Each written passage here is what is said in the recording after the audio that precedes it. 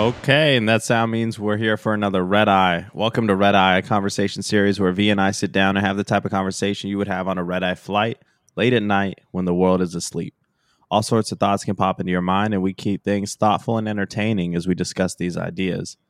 V, man, it's good to be sitting next to you on the plane. Sorry I had to make you take the middle seat here. Um, Today, I think we got something hot to talk about. I feel like nothing is ever out of the news with this man, but Kanye West. Congratulations to him on his first runway show appearance, and at the same time was able to drum up the signature controversy he's known for by wearing and having models wear a White Lives Matter T-shirt. A instant internet, sensation and conversation that has emerged out of this. What was your take when you saw this?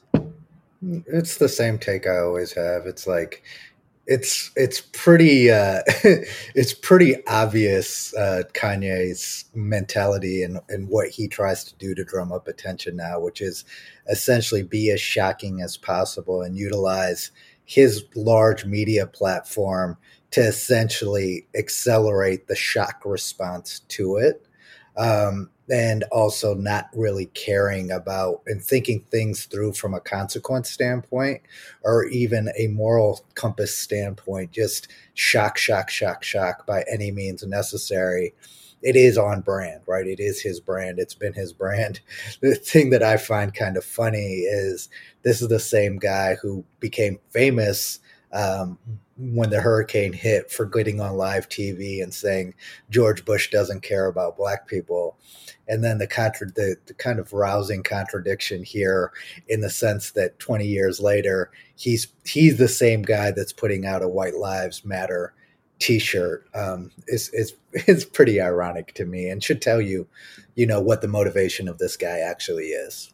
Yeah, it was so similar to how I felt about it. It feels like this is one of those things that, clearly for attention, but at the same time, we've seen Kanye do this so many times. It's just like not that interesting anymore, I think, as the viewer. You're just like, okay, I get it. Like, you cried wolf, right? Enough times. And it still is. I'm shocked at how it's still able to become trending on Twitter. Like, people really care about this stuff still. And it's just like, duh. Like, he wore the Trump hat. He does all the stuff that, like, he's quote unquote not supposed to do.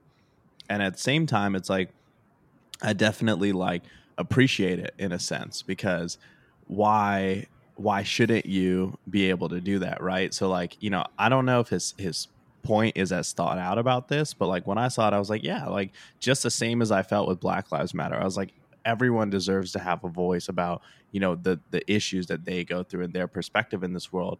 And seeing a White Lives Matter shirt just doesn't create any sort of emotion in me. It's just like more of a curiosity, like, interesting choice there, and I wonder how people will react to it. But I mean, overall, like as we've watched the race, kind of conversation of the last several years, like it's where it's led me is essentially to this point that I feel like everybody is being led to fight each other in as many ways as possible. And where this one has always kind of sat with me is like when you have a position of power and authority, obviously Kanye is maintaining it by creating this controversy, maintaining his influence. But is there not a value in saying things that bring us together? And it's like, yes, the things that bring us apart, especially the things that really drive a knife into people and make them react, will make you money or profit or gain you relevance. But at what point as a creative do you recognize that you've transcended like that initial phase of controversy and you're now in a position where your words, your energy, your influence does in fact impact, millions of people, and you could be doing more to bring them together? Like that's kind of where I always go with this. Yeah, I mean, the unfortunate reality is that the reason he made this is because he knows it's going to sell. Right. There are, this whole White Lives Matter thing has been something that's been trumpeted by a lot of white supremacy groups, and those people will support this and buy into this. And what's interesting is that he is so willing to call out Black Lives Matter for being fraudulent or being a scam, but is not willing to understand that he's also pushing another scam, which is these white supremacy groups, by making this shirt of this nature. And the thing that I think bothers me the most about this scenario, and it's one of the things that confuses me about us as a society and as a people, is that what you just said is that we actually react to this. The fact that he got the reaction that he won means that the strategy worked. This, what he was aiming for, he got out of this, which is attention, outrage, and then also the people who support this that he knows are going to buy it. It's the same thing that Trump did by fanning the flames of racism. There are people out here who feel this way and feel like, still believe in this white supremacy argument that the white people are up here and the rest of us are a rung below them. So he knew what he was doing. The thing that bothers me about us as a society is that we continue to react to it, that we care about this thing. And then we also care about these topics through the lens of someone like Kanye West. The fact that we care about him. He hasn't made music that has moved me in decades. Like, the reason that I like Kanye West is because he's one of the most talented musical artists that I've ever heard, from both a production standpoint and a songwriting creation of music standpoint. That's why he's relevant. That's what gained him his relevance. His idea as a fashion icon, cool, yeah, it's there, right? Like, he's made some things, but how valuable is that really when we look at it? It's valuable from a consumption standpoint, but how much does that really matter? The Yeezy shoes and the things that he's done, it's been something that he's basically capitalized on consumer culture and the idea of conspicuous consumption to build an ecosystem that drives a lot of revenue to him that his music doesn't. He's probably made a lot more money selling his merchandise and his brand than he's probably generated as a musician. But again, it just goes to, why do we care so much about what this guy has to say about anything, is the question that always comes in my mind. Like, and the idea of, like, the old Spider-Man saying, with great power comes great responsibility. There should also be great consequences for people who wield that power in ways like this. It's very self-serving, dysfunctional, and divisive ways, like Kanye continues to do. Yeah, I think that's a great take, and it reminds me of the state of a lot of media. We saw this last week. Netflix put out a Jeffrey Dahmer documentary, and I think it just falls like right under the same line of thought. Like, I've always felt like this about horror movies or any horror-related, murder-related concepts in general. You have your murder podcast, the huge fan bases for those. People love to see why somebody killed somebody else, and it's like, why would we be fascinated in that? Why wouldn't we be fascinated in, like, let's focus on how this one person was able to, help their whole village learn to read or something, right? Like, that's more compelling to me than trying to understand, or I just genuinely couldn't care less about this dude or anything about serial killers. Yeah, it's a fascination. It's like a rinse and repeat. We love violence. We love sex, drugs, and alcohol. And I think there's this idea too. I mean, there's this fascination. Human beings, and I've said this to you many times, we're not very we're not very good to this earth, and we're not very useful. We create much more damage than anything else. And it's done, like, this Jeffrey Dahmer thing is the most recent thing, right? Like, I'll be honest, we all kind of have curiosities. Like, my high school math teacher, I actually went to school with him at Ohio State. And it's like, my curiosity comes from, like, why the fuck would someone actually do something like this? But then the issue that I have, it's one thing to understand it from a psychological standpoint so that we can correct mistakes and hopefully help people who might have some of these issues that lead them to becoming serial killers later on, helping address, treat, fix those issues. There's a complete opposite issue for me when you try to make these people into celebrities and generate revenue based on just the shock factor of what they did. And also, like, these things keep happening. Like, new serial killers are coming. We're having more mass shootings. The more and more we glorify these things, these people do these things specifically because they know that it will generate attention. There's been a movie made about the DC sniper. There's been movies, made about Ted Bundy. And they all do really, really well.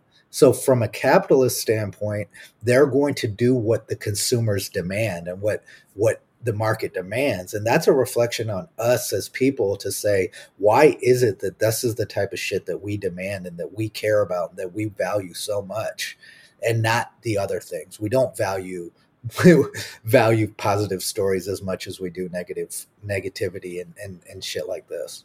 Yeah, I couldn't agree more, bro. I think that that's one of the things we have to look in the mirror about in society. We have to really consider, why do we continue to patronize this stuff? And it's like, what you take in is what you put out as well. The more Mm-hmm. you're fascinated, the more you're obsessed with negative media, negative content in any direction, that's going to be who you are. If you're watching, the polarizing media, the Ben Shapiro's of the world, you're going to be shouting like Ben Shapiro at all your friends. Yeah, And it's not a dude that looks like he has that many friends, despite where he may be intellectually right or wrong. And yeah, I think that's the thing, is like, we all get so obsessed with, you know, these weird kind of like win, lose, kill or be killed, kind of like polarized one side or the other mentalities, and we justify our goodness by comparing ourselves to these people. But the reality is, the more you consume of that, the more you become like those people. And it's something that I think, a lot of people can look in the mirror and really ask themselves the question of, is this affecting who I am as a person and how I treat the people around me? And I think it's very likely that it is. yeah, it is. I mean, there's no way that this doesn't impact you in one way or another. And just consuming negative media in general will lead to a negative mindset, right? Consuming positive mind. This is how your brain works, right? What you eat and what you take in is how your mind is going to develop. And it takes a great degree of optimism to survive and be successful in life and in this world, and just literally even survive. So when you are taking yourself down this path, is you're reducing, your probability of success. The more and more of this stuff you consume. Of course, it's different if you are going to become, like a criminal psychologist or something, then consume this stuff, learn about these people. But if that's not kind of like the area of life you're trying to go into, then why consume it? And ask yourself the question of, why am I so fascinated by this? Because this isn't it wouldn't be this popular if it wasn't a widespread issue that we all have to deal with, right? Yeah. Like, so it's not pointing the finger at the people who are consuming this stuff and saying, what's wrong with you? It's what's wrong with us. And Yeah. that's a very helpful conversation to have with this, is not, you know, denigrating people for what they consume, but, starting to have the conversation of why that's so prevalent and how can we change that without, singling anyone out or making anyone feel bad for what they do and how they consume Yeah. media. It isn't their fault. Yeah, absolutely. Something else I saw as I was browsing social this morning is that, I think the suspicion was there all season, but Tom Brady and Giselle, his wife, have brought on divorce attorneys. So there was all that speculation as he was coming back into the season that it was against the wishes of his wife and family. And it seems that is the case. Obviously, a super disappointing thing. And it really got me thinking, like, first of all, what would a relationship have to be like where I've never been in a situation where I dated someone who said, don't do what you love to do for a living, right? So I've also never done a job with the physical injury risk of being an NFL quarterback either. So I can kind of see both sides to this. I can see the time that you're not spending with your family for 20 years, your kids are getting older. I can see all these things on both sides of, what I presume to be the case here, but it really just got me thinking, like, that's a challenging thing to be in, from both people's perspective. But would you be, if you were Tom Brady, you've done the retirement, you have this kind of agreement that you've made with your wife probably like 5 years ago that you're going to stop, you know, would you have gone back into the league at the risk of your family? Well, I think before I answer that question, I think it's important to frame this discussion. right? Like when you get into a marriage or a situation, you need to really properly evaluate who that person is that you're getting into a relationship or a marriage with, and where their priorities lie, and whether you can live with them. That's one of the frustrating Hmm. things about divorce to me, is I feel like it's so prevalent because people, and this is just general in life, I feel like a lot of people make decisions without understanding these big decisions, without actually evaluating them, because it's just what they're supposed to do. You know, if your primary focus is football and that's what your life is, then, you know, I really like what Derek Jeter did, which was, I'm not going to try to do both while my focus is baseball. I'm going to wait until I retire, because I know that my family is always going to get the short end of the stick as long as I'm committed to this sport of baseball, right? And he was a bachelor, but then soon after he got retired, he started his family life. He didn't think about, oh, I can't be 40 when I get married. I can't do this. He didn't put all these societal pressures. He actually evaluated and gave context to his individual situation in life and said, this probably isn't the best thing. But I think there's a lot of selfishness that comes into play with this decision making. And quite frankly, Tom Brady in this scenario wanted to have it all, when, despite the fact that he knew that he wasn't giving the type of focus that was expected from his partner in terms of their marriage and and the relationship with their kids. It's an issue of time management. He just doesn't, as long as football is his primary focus, that is his number one love. And it's difficult once you start a family for your family to accept, hey, you know, we come second to his career. But this is who Giselle knew she was marrying, right? So she can't be surprised that this is something that he cares so much about that he can't walk away from, versus kind of drawing that line in the sand. It's like, how do we create a scenario in which we can have it all, versus, hey, you're not willing to sacrifice. I think they should get divorced. It's the right decision in this scenario, because she's not getting what she wants, and for him to do what he loves, which is football, he's got to pay the price. There's a price to pay for that. And I think in society we have this idea that you're supposed to have it all, but if you look at the statistics on good parenting, on the divorce rate, a lot of people should not be parents, and a lot of people should not be getting married. And so as a society, we have to start having this conversation in a more real and authentic manner about the fact that it isn't for everyone. Yeah, it's a great point, and I think he's also at a point in his career where the financial is really not an element here. It's not an element at all. It's purely about passion, and Yep. I agree with your sentiment. Like when there's nothing else in the mix, he'd rather be playing football than be with his family, and Yep. so it's exactly what you said. Like probably shouldn't have started the family. Yep. Probably wasn't the right decision at that time. And I think this is something a lot of people struggle with, especially in this current generation that's going through this right now, is that people got into marriage based on the idea of marriage and the idea of when they felt like they were supposed to get into it. But it wasn't like a thoughtful choice based on maturity of relationships and understanding what you want out of your life and knowing whether you're ready for that or not. And, we have this large divorce rate. I think divorce being an option is a good thing for people who have got into marriage for the right reason. I think a high divorce rate doesn't mean marriage doesn't work. It just means that we as a society have chosen to enter marriages for the wrong reason en masse. Mm-hmm. Yep. And I think that as we go forward, I mean, it's a tough situation whenever you see a family, go through this, and you never want it to happen for anyone, but, rooting for them. Hopefully this is, if they're meant to split, it's smooth, if they're meant to get back together, hopefully that process is smooth, but hopefully they both get the joy that they need out of this Yeah. situation.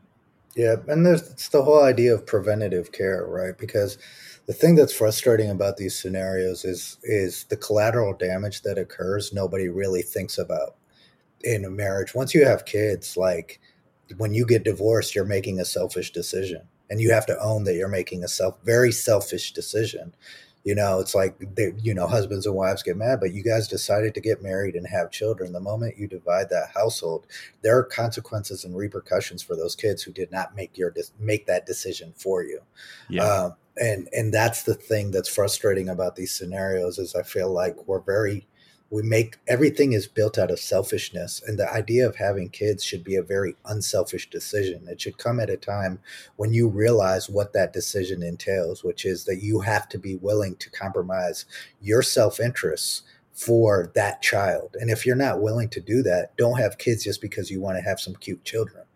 Yeah. Yeah. So well said. Have kids because it's time for you to put your full energy into helping another human being soul propagate in Yep. this world. Yep. That's the only reason to do it. Yep. Um, I think, yeah, I think that's really well said. Another kind of NFL topic, while we're over here on this side of things, is the concussion that happened with Tua a couple weeks back. So we called it last week. We were like, dude, should not have been playing after that hit. I think everybody who was watching the game felt that way, and it was all over social that kind of people were like, hey, he shouldn't be playing. Played on Sunday, then again has a Thursday night game, gets hit, out in the hospital, and then he's on this flight back. It seems like the entirety of the situation it's completely being handled by people who are underestimating the severity of a concussion and brain injuries and what they can do to you. Just even hearing the coach talking about how Tua is sitting next to him on the flight home watching a movie, concussion protocol 101 is no screens. You know what I'm Yeah. saying? So it's like you see a dude who also on the field exhibited this very terrifying symptom of brain trauma where his fingers curled up. They show that replay like 9 million times. Bro, like this was tough to watch, man. It was really, really tough to watch. And at that point, I turned off the game. It just kind of soured me on watching football for the night. And I felt like we're a lot past this, but this organization and all the people involved in it don't seem to really be understanding the seriousness of the roles and the decisions they're making. Because for someone like Tua, we see the effects with so many players, whether it's suicides later, whether it's erratic behavior. We can talk about Antonio Brown flashing a bunch of people in a hotel last week, but there's just a huge amount of evidence of how dangerous concussions and head trauma can be. And yet, it was handled extremely casually by the Miami Dolphins. Yeah, this is a topic that's pretty frustrating for me personally because it's a conversation I've been having with myself for the last few years because anybody that knows me knows how much I love the sport of football, the strategy. Every element of football is something that I'm deeply passionate about. You'll find me on Saturday watching the college football games, on Sunday watching all the NFL games. I love the sport, but that does not it's been very challenging over the last few years as these things have come out to say for me to continue to watch because the one of it is the handling of these scenarios, but the truth is the way that the sport is played, no matter what helmet you put on, if that type of impact happens head to ground, there's always going to be a likelihood of a concussion. And then the post-operative care, the problem that I have with the way football views and the NFL has viewed it, it's there's two angles that they care about. One is mitigating and minimizing their personal liability, and then also setting protocols in place. Their goal is to try to get the guy to stay on the field. That's what their ideal outcome is. It's not to rule them out. So then you create a structure where, yes, all physicians and physicians have to take a Hippocratic oath to care about the patient or the player first. But there's a preponderant sort of evidence showing, if you've watched the movie Any Given Sunday, how many of these doctors are compromised by their own personal goals and their salaries and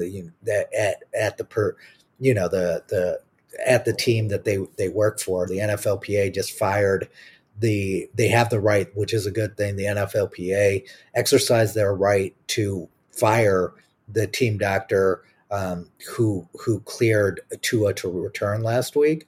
But that's what this really shows, is that it was obvious by the naked eye. If you're a coach or you're anybody in the Dolphins and you see Tua stumbling along like that, why in any situation would you say we need to get this guy back on the field for the second half? It should be, hey, this looks kind of scary. Let's make sure everything's all right. This is one half of football. Let's not put him on the field.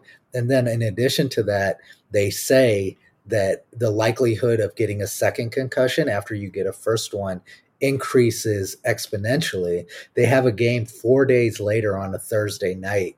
They clear him and have him play. That just shows that they don't, that idea that these kind of executives and team owners and everybody above these players look at these guys as gladiators and as cattle keeps getting shown to us over and over and over again. Yeah, I think that's such a spot on assessment, man. I mean, we've seen this story probably way too many times now, and the unfortunate truth, a lot of team doctors, I'm not going to say all, a lot of them are not good doctors, and that's the sad reality within sports. There's a lot of ego required to get to the team doctor position, and running a business like ours, even saying that in a public place is a very risky thing because it could lead to people having a vendetta against you in this space. And that's the reality of the sports medical space, is it's fueled by ego. Many of the doctors are not qualified who are seeing the players and clearing them. And they're also very much financially, and what people don't realize is socially, incentivized to put these guys on the field because they want to be at the golf tournament that the owner is throwing of the team. They want to be at all the hoity-toity social stuff, and it's at the cost of the players. Yep. Let's take a quick few seconds, and then we will be back to wrap this up with our final topic. Love the Pilot Boys podcast? Support us on Patreon. Supporters can pledge as little as $1, and we have some cool perks on there. Check out www.patreon.com/Pilot Boys podcast. Show us some love today. Awesome, and we're back. Last topic, kind of 1.5 topics, but we'll talk about this with Zach too.